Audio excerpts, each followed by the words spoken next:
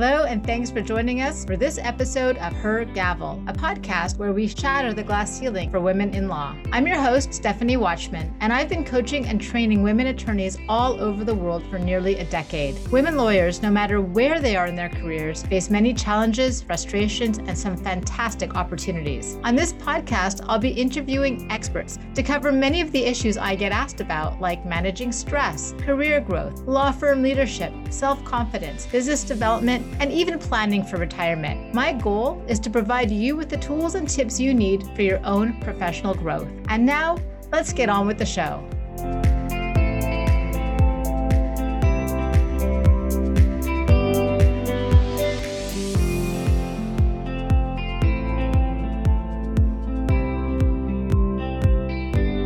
Today we welcome Hilary Blair to the show. Hilary is obsessed with communication, presence, story, and the sharing of voice. She works extensively across the business world, guiding and challenging the enthusiastic and reluctant alike to share their voice while communicating more powerfully. Hilary and her team at Articulate Real and Clear work with clients in the corporate and professional world. Clients include individuals and teams from Roche, Maersk, Maxar, ACLU, and MD Anderson. Hilary is a professional voiceover and stage actor who's been teaching for over 35 years. You can hear her on many training videos, webinars, on a series of Nintendo games, and narrating the planetarium film at the Museum of Nature and Science in Denver. And she also has a TEDx talk. She holds a BA from Yale University and an MFA from the National Theatre Conservatory. She also rides a unicycle and binges on Netflix. These days, we all do. Let's dive in. Hilary, welcome to the Glass Gavel. I'm so happy to have you here.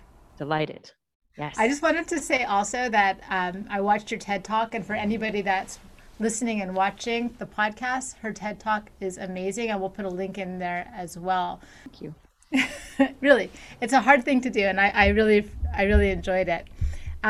In doing a lot of research on you and knowing you for a few years, one of the things that I love that you said is something about how you separate comfort from confidence. So a lot of the women that we work with in the practice of law, they feel really nervous. They have self-doubt, lack of confidence. Very often, like they're going to have to go up against opposing counsel whose job it is to challenge them and make them feel uncomfortable. Or maybe they're a very young associate and they have to turn in a brief to a senior partner. And that senior partner knows a lot more than they do, and they're in front of a client, and this young associate is like not in agreement, but won't say anything because they're like, well, they're older, they're the guy, they know more. So can you talk to us a little bit about this whole idea of, separating comfort from confidence? I was working with a group and it was a mixed group, mostly women, but a mixed group. And I kept hearing the women speaking to the fact that they were out and they were all medically trained at various levels of degrees, but all medically trained.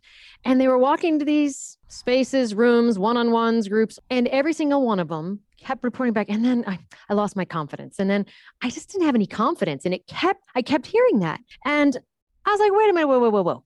Really? Or are you uncomfortable? And that was when the light bulb went off for me and for me personally, that we have been equating those, substituting them. The idea that if I get uncomfortable, I say that I've lost my confidence. We use the terms interchangeably all the time. Some people who, if you're a speaker and you have this monitor down in front of you, you speak to different tech people. Some people call it a confidence monitor. Some people call it a comfort monitor. Like it's the same monitor. And it has made me realize over and over again in multiple places that we have equated those. And by doing that, we believe people have given up their power. They've given up their confidence in a way, right? There's an irony there. So the idea of simply reframing the use of the words, yes, words are worlds and it's just words, right? So I want to kind of hold both of those simultaneously. If you can say to yourself, all right, I have to hand this brief over and I am feeling super maybe insecure, I'm feeling uncomfortable, instead of saying, I'm losing my confidence, it's much less of a hill to climb, a mountain to climb. I feel like if you say, I've lost my confidence, we're like back to square one. How do we build our confidence back up? How do we move forward? Instead of saying, actually, I'm confident and I'm competent. So we're going to talk about that as well. I'm confident and competent, and wow, super uncomfortable. And embracing that, we sometimes say to own the awkward, to own our awkward. I love that. Yeah. Yeah. So it's amazing to me how often we see people say, oh, my heart started racing, and they give all the indications of feeling uncomfortable. I was tripping over my words. I didn't know what to say next. I lost my confidence. I'm like, no, super uncomfortable. And I don't think that I really want one of my attorneys to be super comfortable and casual when they are in a heightened setting where they're really calling on their greatest learning and their deepest knowledge. I want them to be like, okay, I'm here. I'm ready. I'm feeling awkward at times, super confident. Like right now, I'm being interviewed by you. Am I comfortable? No, not at all. I'm seeing your face, right? I'm like, I'm not comfortable. It's awkward. I'm like, am I giving value? Am I going to look at the camera? Am I looking at you? It's this virtual world. I have a battery pack on, all kinds of things. Am I confident? Yes, I have a lot of important information. I'm repeating it from different angles because I want us to feel the difference of, okay, I'm a confident human being. And that doesn't mean arrogant. So I want to see if you in your head, if you're saying, yeah, I'm confident, I want to make sure you already don't have self-talk coming in and saying, that means I'm arrogant. No, it means you're confident. And what's really wonderful is that confidence makes everyone around you relax. Confidence does. You don't have to be comfortable to make everyone relax. We're in uncomfortable situations all the time. And I also want to bring in competence. Our competence, if I can speak, is at a certain level. And because someone comes in with more knowledge, it doesn't lower my competence. My competence is still here. There are always going to be people with more knowledge or less knowledge. I get to know what I know. It's amazing to me. People are like, I know I don't have any competence. I lost my confidence. It's like throwing out all of our strength. But a lot of what you're saying has, yeah. Tell me. sorry, it was just like a lot of what you're saying has like the power of the word, like you're saying the word competent, or if you're saying confidence, like these words have so much meaning and so much power. I lost my confidence. Like you just give it all away. It's the power of that word. Yes.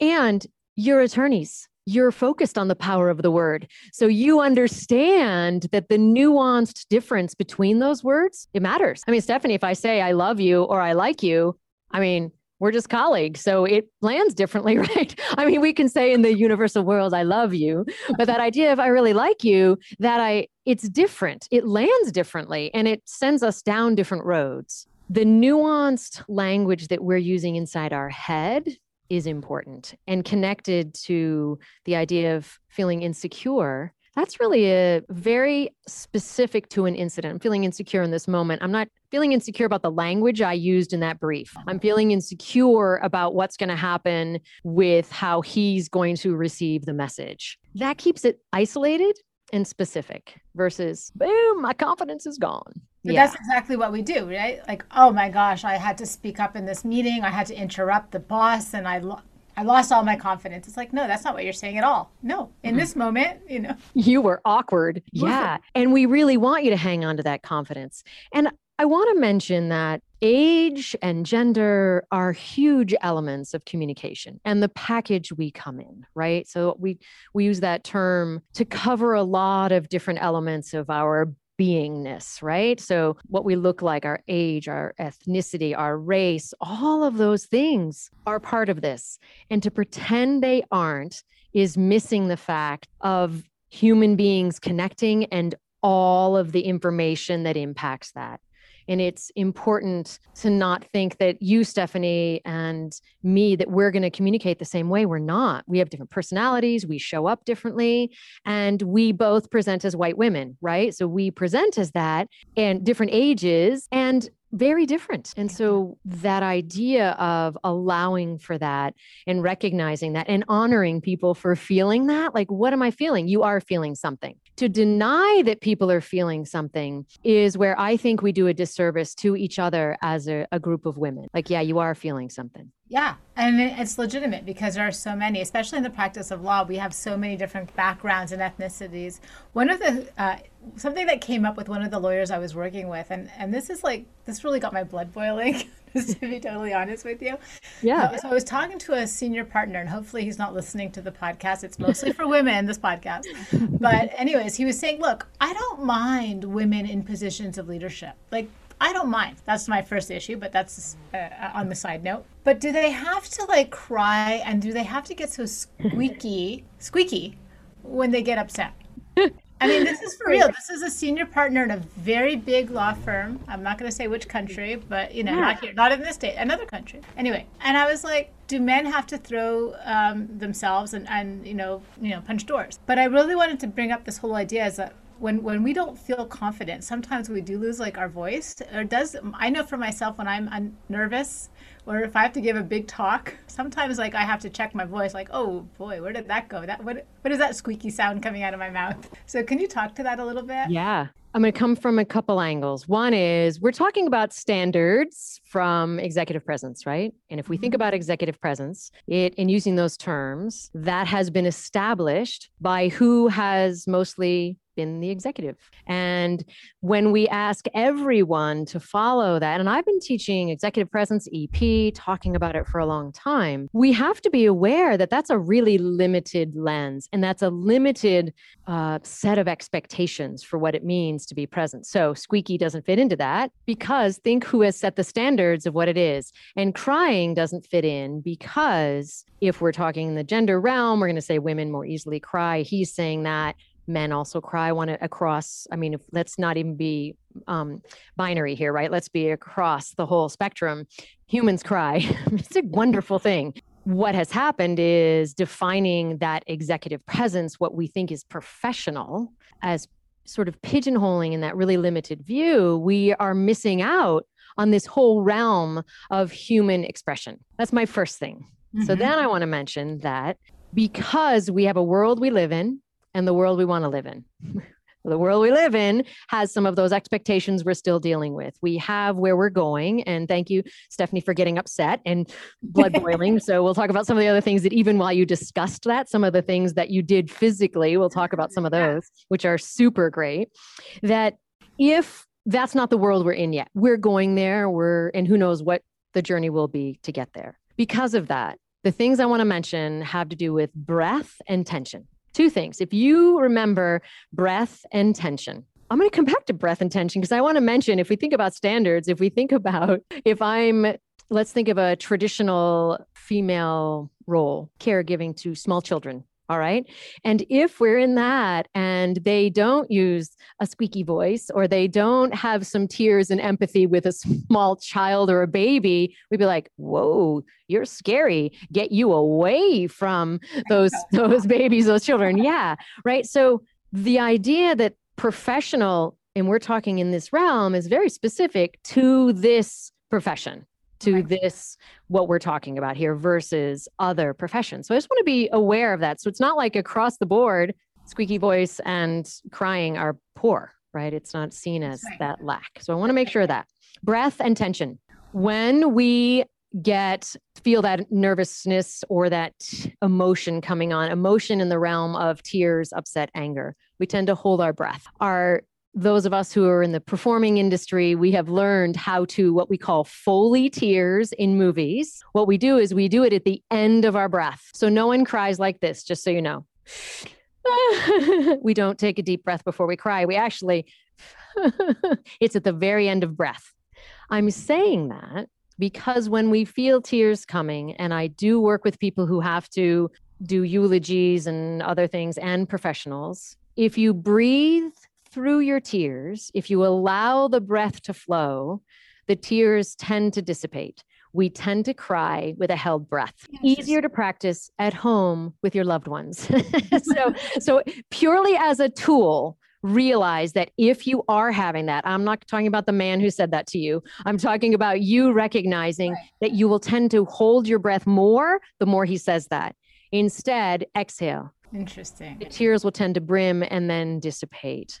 And it's completely counterintuitive and super important if you want to be able to maneuver through the tears. We cry at the end of breath, not with full breath. So allow the breath to flow.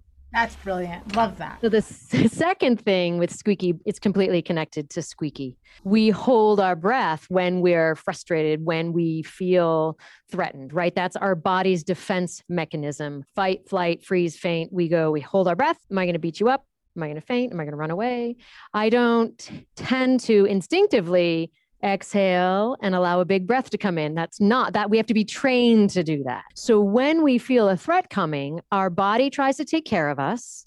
It tightens us up. It tightens our breath. And then we go here. So my breath, now I've tightened my breath up. And now I happen to be small and I'm a female and I have a higher voice, thin vocal folds for that, right? Short and thin, high voice, annoying, shrill, goodness, all of those things that we get called squeaky. And some people even have squeakier voices, right? That tends to be because the breath is held. So I brought the breath back in. I have not lowered the pitch of my voice. My voice is still high. It's still here. And this is the breath in. If I were raising it, it would be up here. Or if I were lowering it, it would be down here.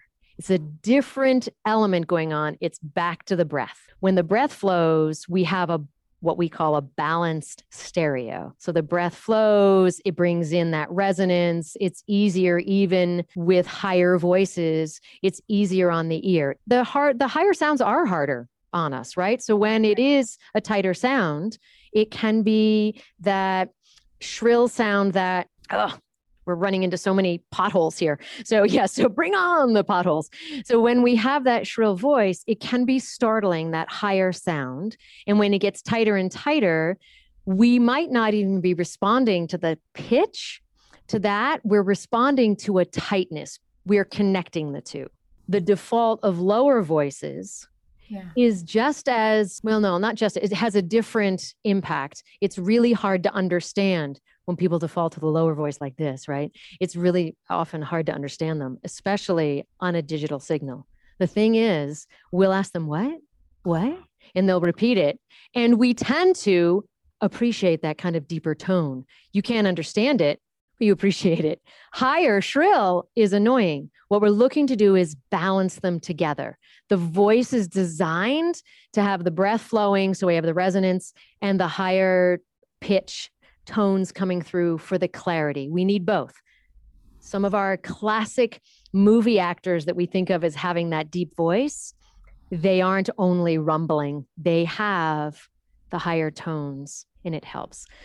So I've gone into a lot of detail there. The main thing is when we get nervous, we hold our breath. When we hold our breath, our voice has that limited pitch sound to it. We're limiting how much resonance it has. And it has that younger, squeaky, and then when I get even tighter or push it, it gets shrill. So we're looking to allow that. Yeah.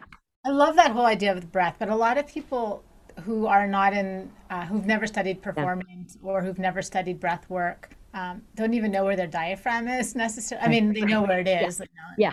They don't know how to use it. Do you have any tips on how to practice this whole concept of using your breath? So my main thing is to practice the exhale. That is the number one misconception, is that they're like, you need to take a deep breath. And most of us, when we take a deep breath, we tighten our shoulders and we take a shallow breath.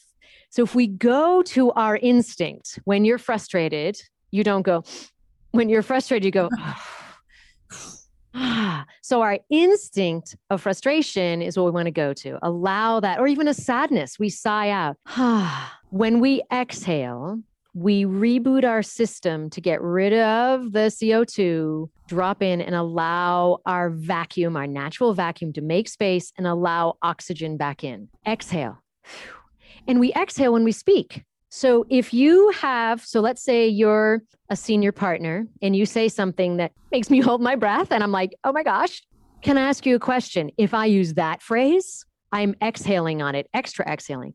Can I ask you a question? Can I clarify something? I want something, come up with a phrase that you practice exhaling on to let the air back in. It's connected to our athletic selves. Our athletic selves know this. And I don't care if your athletic self is vacuuming or running a marathon, doesn't matter.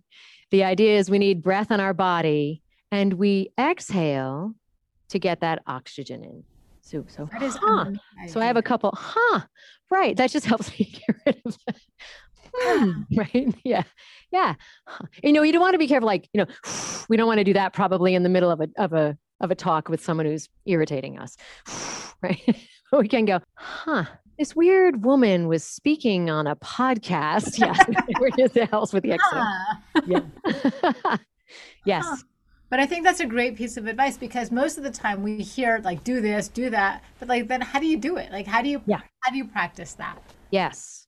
And start noticing where you do it instinctively. Start noticing where you do it with the people that you love, when you regroup with children, with other loved ones in your life. You will tend to do or even with pets, you know, you're like, you're not, you're like, okay, I got it. You chewed up another item that I love, right? So we exhale to regroup. So we want to extrapolate that instinct to a situation where we're feeling a little hijacked. Our emotions are hijacked. Our breath is hijacked, and get back in control with an exhale, because that allows the air back in.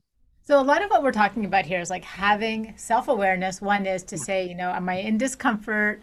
Am I just being awkward here? It's okay. It's totally, you know, I'm not confident in this moment, but overall I got it. And then when you catch yourself starting to go into like what you're saying, it's fight, flight, freeze, appease, whatever it is, and you're getting like a little tense. It's like to create a habit of behavior around how to exhale by practicing a certain sentences, right? Yes. And call it a habit. We always say that we create habits in order to succeed, not sabotage ourselves.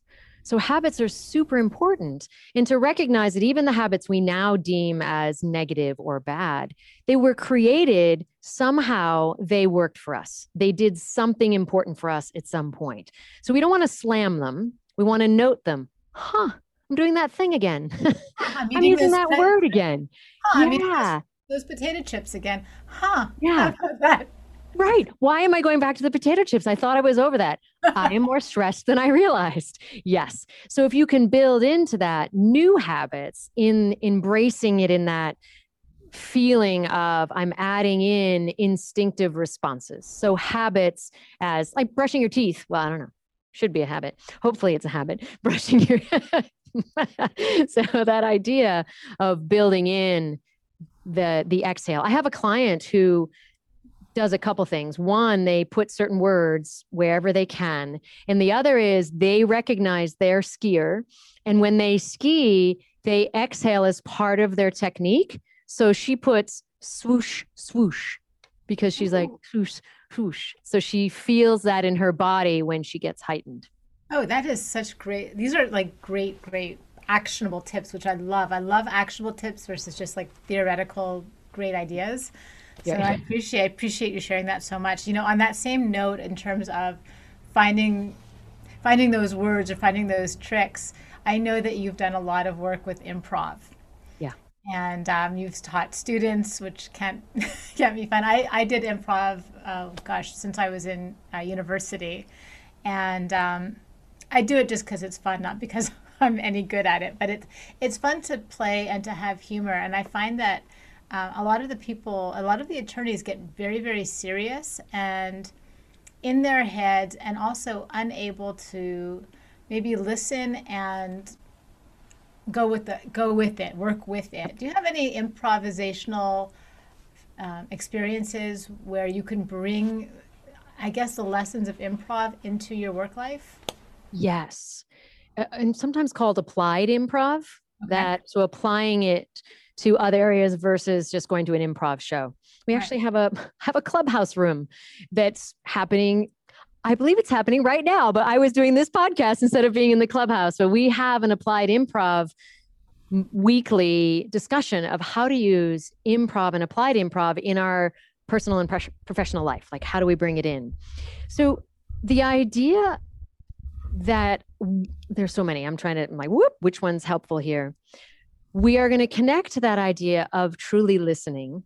And one of the tricks to listening is to keeping our lips parted slightly, not guppy, like, Okay. But just a little bit, because what happens is we tend to get poised to respond. And in improv, if you get poised to respond, you actually miss the key thing that you need to respond to, the thing that comes right before you. You're listening all the way back and responding to that. You've missed the moment. I want to make sure that you, as attorneys, aren't dismissing all your training because the words matter. So that fine tuning of the messaging is super important and has huge repercussions. So I want to make sure that we say, yes, there's a reason why we go to the head. The head is where we do that quick refining of moments and what's the exact word and what's the tone. A number of things will happen there versus being in our gut, our instinct. And yes, we have to have an instinct. I want to make sure that, of course, we have an instinct. And we want to be moving between the instinct and the head and that head, heart, instinct. So what's your heart feel and your head, and then moving between all of them. The thing about improv is it makes it okay. You practice the listening and the immediate response without the edit. Now, the world today is not allowing full lack of editing, of course. It's really it's a super sensitive world right now. And I think rightly so. We're moving through some long overdue changes. And so there is a sense of, for me, recognizing that there's language that I use that may not be appropriate and it's built into my response system. So I do need to be checking myself. I do need to be self-aware enough to notice that. It is creating a slight delay, a little bit of looping that's happening. So I want to first honor that. It's not like we can just, well, unless we're doing an exercise where we're doing one word and we're responding to that word. Right. So there is a fun activity. So Stephanie, if you say a word and then you say my name. So say a word. Paper. And I would say, and then say paper, Hillary, and then say my name. Paper, Hillary.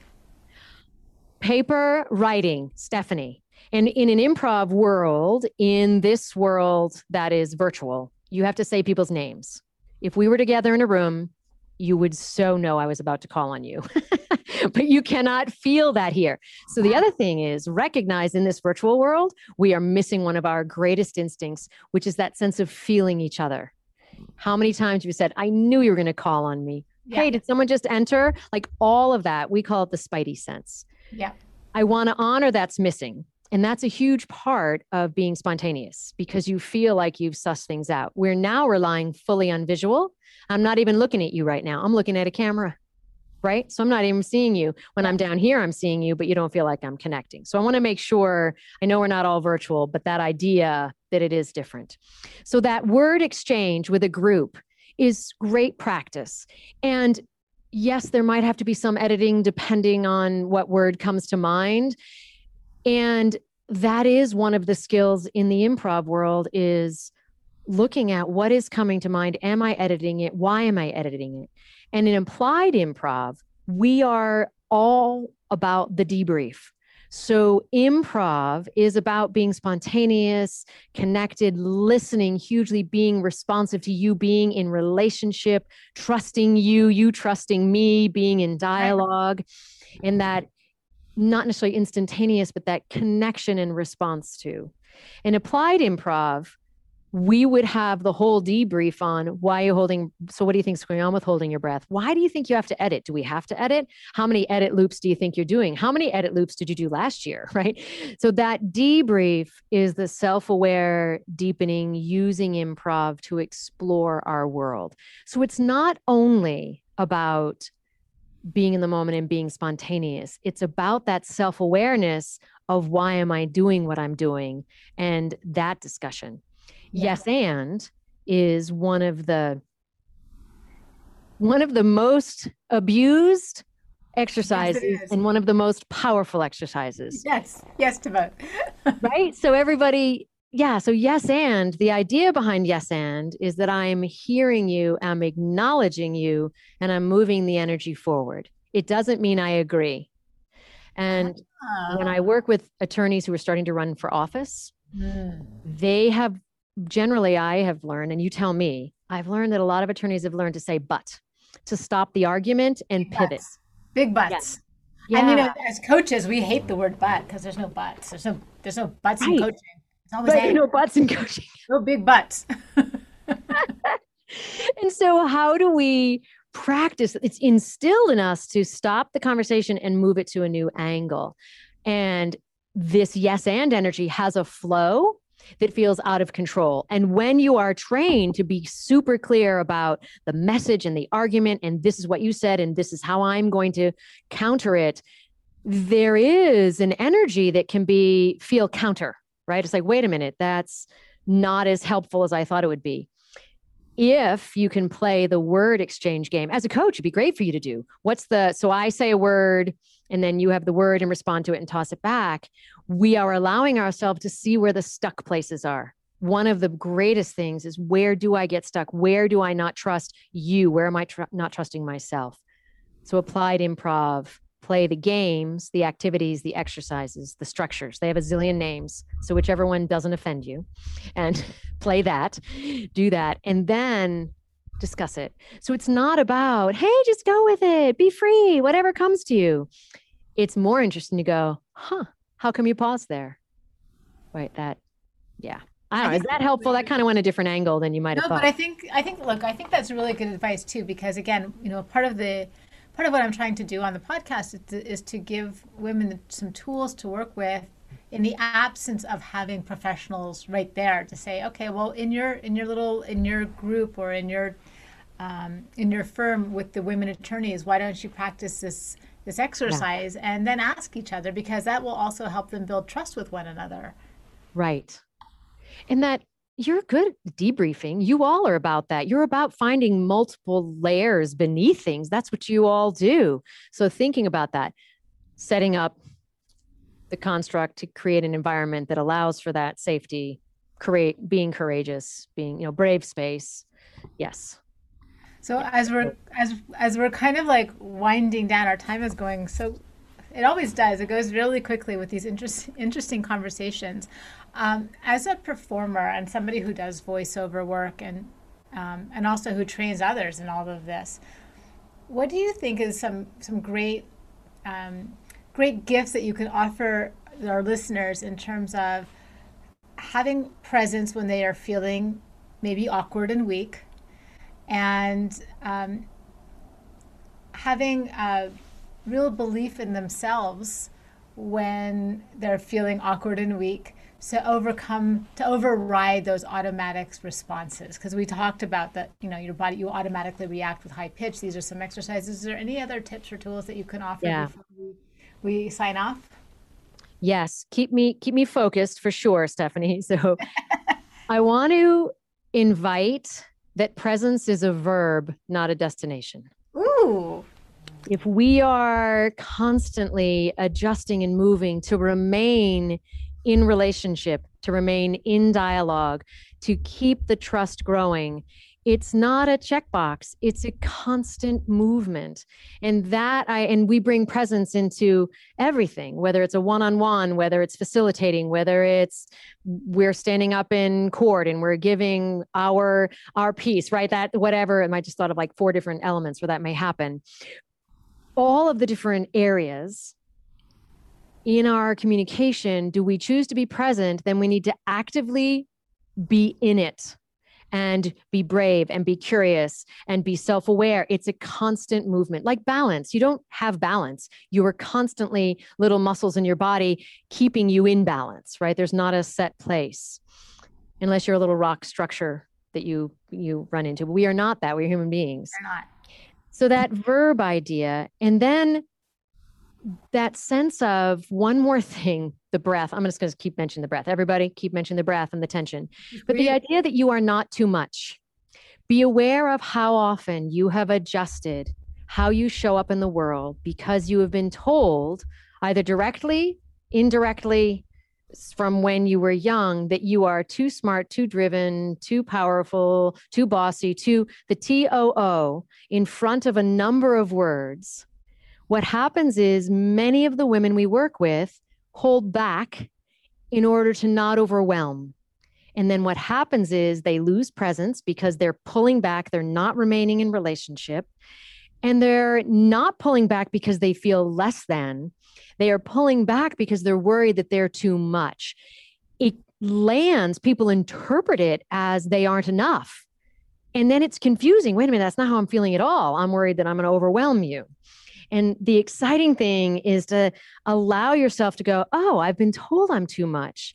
Exhale, allow the breath to come in, and allow yourself to remain present and in that relationship. Don't have to push. Stay there and keep that verb of presence flowing, and recognize you may be a lot and you're not too much. That is like the best. The landing, drop the mic, we're good. Good. If it can help anyone readjust their frame of reference for themselves so they can show up as more and be present there. Yes. And it's so true what you say. You know, it reminds me, hopefully my mom's not listening, but when I was growing up, my mom was very old fashioned. And if I would play tennis or ping pong or any game with a man, or not a man, but a boy, she'd say, I'll make sure that they win because, you know, you don't want to be too good. Yeah. Yes. It just dawned on me as you were saying that. I'm like, oh my God. And that's in there. That is in your muscle memory. Yes. Yeah. So I appreciate those words so much. Thank you so very much for these amazing ideas and tips, and your knowledge knows no bounds in this area. What do you think the best ways are for people to connect with you should they want to after they listen? Yes. I would please connect with me, link with me on LinkedIn, because I feel that helps all of us. And please call us, contact us. We would love to have a conversation with you to support you, your team in any way. I've been a teacher for a long time. So we're not supposed to say that, right? Really, I'm a consultant, right? With that idea of, yes, I love all of us being able to show up more. And in any way I can support people to show up in their brilliance, we're there. Call us, contact us, come to our website, LinkedIn. Excellent. Yeah. All of Hilary's contact information will be on the Glass Gavel podcast, and you can find our show notes there as well. Hilary, thank you so much for your time today. You are an amazing consultant and teacher, and we appreciate having you. Thank you, Stephanie. I appreciate it. Be well. Thanks for joining us for this episode of Her Gavel.